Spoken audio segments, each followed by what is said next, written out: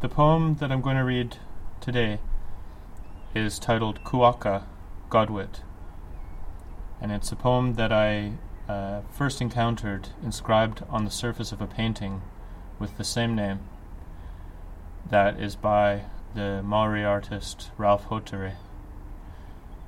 And the poem was originally written in Maori, but I'm going to read the English translation.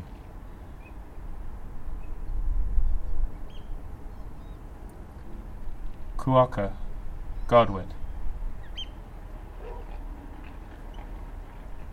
Scattering, gathering, forming a single unit. Death, exhaustion rises up. It is the rope, kokoa, binding you here to me. The chattering of the flock. Come close together. From inside its throat, a marauding party. A godwit that hovers. One bird has settled on the sandbank. It has settled over there. It has settled over there. They have settled here.